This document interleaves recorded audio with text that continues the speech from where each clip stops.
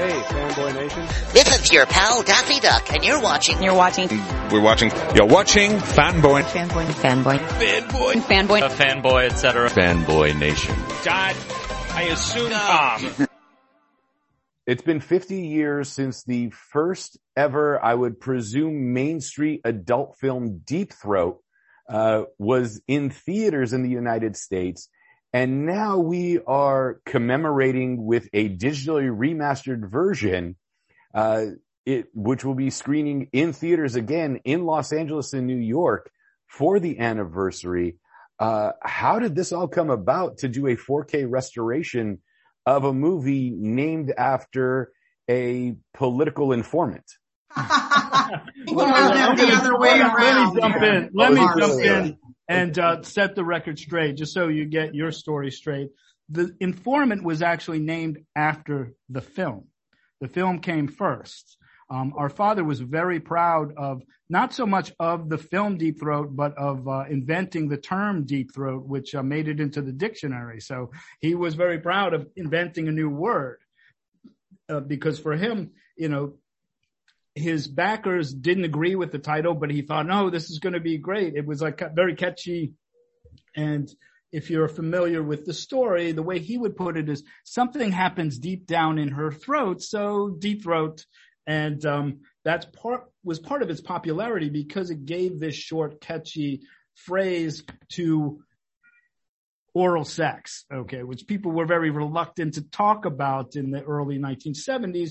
But now you could talk about the movie and then have the conversation about sex and sexuality.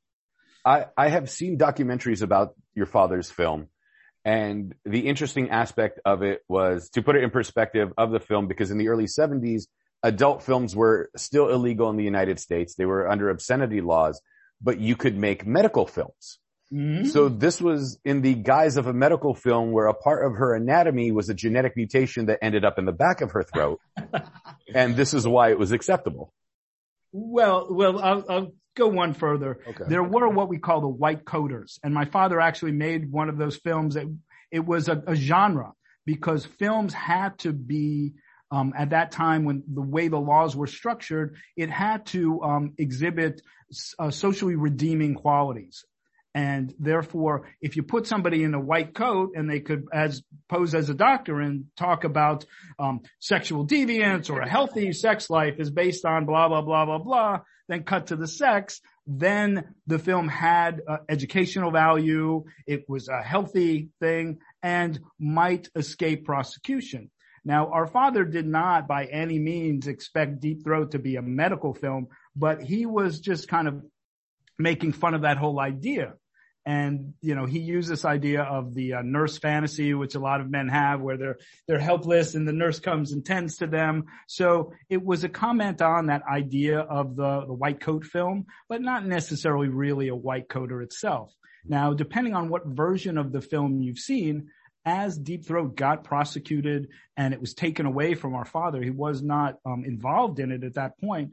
The distributors tacked on this opening scroll, which is, quotes from Sigmund Freud and so forth. And so, if you've seen it on VHS or DVD in the past 30 years or so, you might see this long crawl or scroll that goes up and talks about, again, sexual deviance, blah, blah, blah. And that was a clear attempt to give it this socially redeeming value and maybe avoid prosecution. But in our version, we've cut that out because that wasn't part of the original film when it came out. So a 4K restoration of your father's film is now essentially the director's cut. It no longer has the scientific or the psychological implications as before. Well, our efforts were to restore the film the way our father had intended it to be seen. So therefore, by cutting out that opening scroll, also, some of the music had been changed over the years. So we've restored that and so forth. And, there have been versions of the film where they cleaned it up and removed all the grain and brightened up all the colors and so forth. And our, attempt was really to make it as close to the 35 millimeter film that showed at the World Theater in 1972 as we could. And, I think we're pretty close to that. Crystal, you'd have an easier time because you are not junior in this regard. So I'm the daughter of. Right. So. But, with a rather familiar Italian name that isn't, specific to one town or one region, Crystal Diamano is easier to go, okay, that's just Crystal, versus your brother Gerard, who's junior, that would have maybe had a more difficult time in school, or, having different types of questions asked of, quote, maybe set visits or things of that sort? Well, yes and no. First off, it's Christar, and the last name is Damiano. Thank you. And please forgive me for my mispronunciation. Your apology accepted. Mm-hmm. Everybody really didn't know that who our dad was. Some people did, and, they would only assume. And my dad, I can say I was his little girl, so he kept me as protected as possible. And, I can hold my own in, with my peers. So, I easily deflected them and, made them believe that, I'm not only just the daughter of the king of porn. And Robin, you are an activist. You are a person that is involved in the documentary, on the film in this regard, as part of the restoration, and worked with the principal making of the initial film. Take us through the 1970s at the time with free speech advocacy, because it seems that we're reliving this, and it seems that the 70s were a wilder time than now, but now we seem more hyper-focused on this industry. Well, yes, and that's true. And let me just say that my mother was a pioneer in the adult film industry. She was a First Amendment advocate, free speech, a crusader who took fights for our right to not have our choices censored all the way to the Supreme Court. Her name was Gloria Leonard. She was publisher of High Society magazine for 14 years and was appeared in about 30 adult films spanning probably 1975 to 1985. So that being said, I was 12 years old and at the time and watched my mother fight the fight for anti-censorship on something that she was very passionate about. Consequently, she's kind of instilled that passion in me, and to see now that 50 years later that books are being banned, and just with all of it's de-evolution right before our eyes, and it's like Groundhog Day all over again, because here we are 50 years later and we're still combating the same issues. And most of them, of course, are politically and religiously motivated by those who would choose to subjugate women, and then also our just basic innate desires and freedom to watch what we want to watch. And so that's why it's important that I've kind of teamed up with Team Damiano to help them launch the world tour, because it is important. It is as important, if not more now than ever. Is it interesting to both camps that I'm speaking with today, in the regard that we've seen censorship from the right 50 years ago, and now not only are we seeing censorship in some aspects from the right today, but we're also seeing censorship from the left, whereas classical liberalism would be like live and let live, very laissez-faire, let the market dictate what the value is, versus I don't agree with those people, so I'm going to try to censor them. And how is that dangerous now, coming from both camps, versus the notion of classical liberalism, where it's freedom of speech is protected, or is protecting the speech that you disagree with, not the speech that you do disagree with? Correct. And that's what my mother always said. She said the First Amendment was to protect, views that were unpopular just as much as views that are popular. But I'll let Gerard speak to that. Well, I mean, I have an opinion. I'm sure we all have an opinion about this, but I think it's fair to say that these are very tricky times that we're living in. And, I think culturally and, as a species, we're at a point of evolution. So there are some things that my father never would have dreamed of. This, the transgender movement, this idea of gender fluidity is very progressive. And, I think a step in the right direction in terms of evolution. But at the same time, it's brought with it kind of a knee-jerk reaction to that. The Me Too movement is a very important, long overdue thing. I mean, women have been abused by men for centuries, forever. And so finally, it's getting to a critical mass where people are stopping to take notice. And unfortunately, again, it's caused this reaction to where people are afraid to talk about sex at all. So when my father was making films, he had some very clear, enemies, on the right who it was very clear to him. They were trying to shut him down. They were trying to censor him. He never would have dreamed that also might be coming from the left because, again, people have different ideas and, we're first and foremost about freedom of expression, that it's important to be able to say anything. People will have their opinions about what you say, but the important thing is that you're allowed to say it. There's a quote, that's been misquoted, attributed to a lot of men, but it was actually a woman who said, I might not agree with what you say, but I will defend to the death your right to say it. Your right to say it. So how do we get back to that at this point then, if both camps want to censor each other? Well, I think the most important thing is communication. And what made Deep Throat so important back in the day is that it got people talking, that it became a topic of conversation. It got sex kind of out of the closet and out onto the street. Is that now, when it became so popular and crossed into the mainstream, it was the thing to do.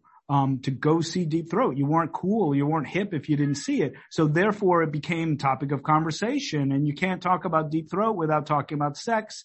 And then it opens up a dialogue. The idea, the absurd plot of Deep Throat, a woman with a clitoris in her throat, as ridiculous as that is, it got people talking about where the clitoris is to begin with. There's a lot of men that had no idea back in 1972 and still don't know. So it might as well be in the woman's throat. So it got people talking. And I think the important thing now, especially since we're going through this period of very rapid evolution, is that we communicate, because there is miscommunication and then people are against each other when really we're much more together than we are apart. And so we're hoping that just by bringing this film out, we're certain that not everybody's going to love it. Not everybody's going to want to see it. Some people question why we're even doing this, but we feel it's a part of history. The film itself should be preserved. Not everyone should see it. Not everybody wants to see it. If we were forcing people to watch the movie, that would be a crime, but we're not. We want people who want to see it to be able to. We don't want it to be banned. Okay. So that's really our focus is, as Robin said, her mother was an activist, as was our father, and neither of them would have dreamt that 50 years later that we would have to pick up the mantle and keep pushing. They thought it would have been done. My father in 1974 thought that pornography was about to be extinct, because once people stop prosecuting it, it no longer becomes important. He thought everybody would just evolve and get over it, and then just enjoy more sexually free lives without the controversy. But that hasn't happened. You had mentioned the Me Too movement and that the assumption that pornography would have gone away if it was no longer prosecuted. I had said, and this is loosely tied to the two, that the difference between pornography and mainstream media is that pornography is on the up and up about its behavior in front of the camera, while mainstream films pull all the shenanigans behind the scenes with the guise of some either sense of morality or moral superiority. Is that a fair statement? Absolutely. I can jump in and I want to represent my father's viewpoint, because he spoke about this a lot, and he was often asked about the casting couch. Okay. Tell us about the casting couch in porn films. And he would just laugh and say, there is no casting couch. Now, I don't know if I'm going to be censored if I use, obscene words, which I would prefer, because I'd like to quote my father directly. But what he said many different times, he said, look, for a woman to be in an adult film, she's going to get paid very little money, and sex is the job. You don't have to fuck anybody to get that job. Okay. But if a woman is going for, a big national TV commercial where she's going to maybe do a half a day of work, but then get paid huge amount of money. And if it airs, she's going to get residuals, and she could get paid, for years for that bit of work that she did. She would fuck anybody in the room to get that job. And there's a lot more of that idea of, sexual impropriety in Hollywood, in legitimate films, because the actual sex in sex films is really open and upfront. It's not, my father never locked the door behind somebody or had him come meet him in his hotel room to cast for a film or anything like that. My father was very professional. He never came on to his actresses or anything like that. He wasn't in the business to get laid. He was trying to make movies where there are people making movies that are just doing it to try to get laid. What you're quoting your father on reminds me of Marilyn Chambers and how she was the Ivory Snow lady before she got into the adult industry. Very, very much so. And, they became friends after and did some talk shows together and so forth, and really spoke about this idea of, this double standard. And, people ostracize the adult industry, but really, and Robin can tell you from her mother, and Christar and I can tell you from our father, and I've worked in the adult industry and worked alongside my father, is that there's a lot more honesty in adult films. Nobody's lying or it's all there, to be involved in a sex film, you have to be pretty upfront about things. Okay. So we call it balls out. Yes. Okay. Thank you, Robin. So, there's definitely that. Take us back to the genesis of wanting to restore this as a 4K film. And doing this 4K restoration was it primarily because of preserving the quality, because 35 millimeter or 8 millimeter is dissolving at this point? Was it a legacy thing in honoring your father? Was it the fact that, the politics actually took the name of the film and used it for a political informant, which I'm surprised it was the inverse. Yeah. Okay. Well, are you asking me that question, or you just answered No, I'm it? I'm asking. All the above. All the above. The political aspect notwithstanding. I mean, we're not trying to make a political statement with this film. We feel that the film is important in that it's historic. It certainly was a touchstone. It's important to American culture, and so we feel that the film should be restored. Simply because of that. And of course, it's more personal for Christar and I because it's our father's film. He would tell you it's not his best film, but certainly his most popular film. And so we feel that it's important to preserve it. And as I said, we're not forcing anybody to watch it, but if anybody wants to watch it, we want them to be able to see the best version available and, a version that really represents the film that our father made in 1972 and, is seen in the way that he intended for it to be seen. So that's our motivation. And of course, anybody involved in film restoration or film, preservation knows that, film is a food product. Okay. It starts to decompose. It's like a living thing, which is why there are people that are very passionate about it. I have, a number of my father's films and negatives and film elements, and it's like having plants. Okay. You got to water them. You got to take care of them. You got to make sure that they have sunlight and so forth. Or in this case, that they don't have sunlight, but it's something that you have to constantly take care of. And no matter what you do, unless they're frozen in a dark vault, they are still slowly decomposing. And there is some romance to that. The beauty of a rose is that as soon as you pick it, it starts to decompose. But in this case, we don't want these films to decompose. We want to at least preserve them digitally. And, we just came back from Cannes where we saw the 50th anniversary 4K restoration of The Godfather. And both of those films back in 1972 were spoken about in the same breath. And The Godfather is a beautiful film that should be preserved. And so we're trying to do the same with Deep Throat, just so that future generations can see it and make up their own minds about it. And with the theatrical re-release, it's going to be at Roxy Cinema, Tribeca. The Slipper Room has 3 screenings, Museum of Sex, all going through the month of June. Is there going to be a 4K Blu-ray release? Will there be DVD commentary on there? Documentaries, things of that sort that would go along with it? Or is this just for the theatrical release and we haven't gotten that far in the 4K home release?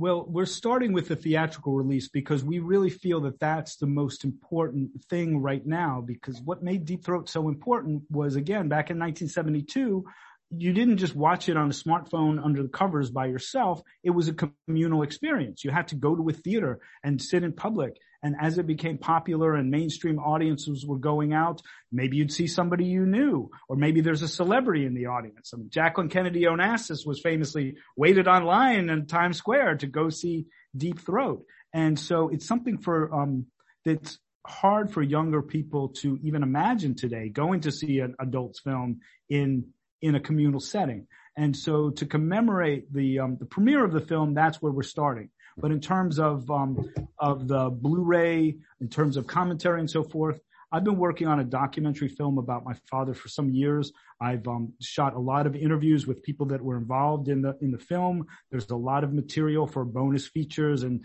commentary tracks and so forth for a Blu-ray release. So we're absolutely going to do that. But we don't want to start there because, again, now everything is streaming, everything's on your phone, and people are cranking out content where, they don't even make a movie anymore. It's got to be a whole, franchise that connects to a video game and with, 5 seasons on Netflix and all of that. So we're starting small. We just want to show the film the way our father showed the film 50 years ago. And then we'll look into, the release on Blu-ray, then, eventually streaming, but we're not starting there. We want to start in the movie theater. Could you touch upon the communal aspect of this? Because, in the old days, we'll go back to the rise of this, there were the back alley bookstores and the brown bags. And then you actually had to go to a physical theater in the 70s to watch this with a crowd. And then home video made it easier to go into the back of the video store and pick it up. And now with the internet, it's in your pocket 24 hours a day. The level of intrigue to physically go to a theater to watch a movie like this versus picking up your phone or tablet and just punching in a couple of letters.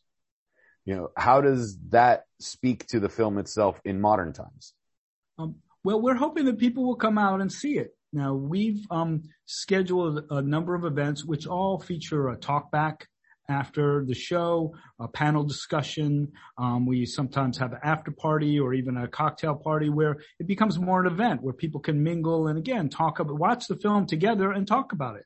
And so, again, we're encouraging that first before, we're just making it available, to download on your phone. Yeah, it's just interesting, the notion of going out to the crowd, because it is celebrating the film 50 years later in the exact manner that it was released. Absolutely.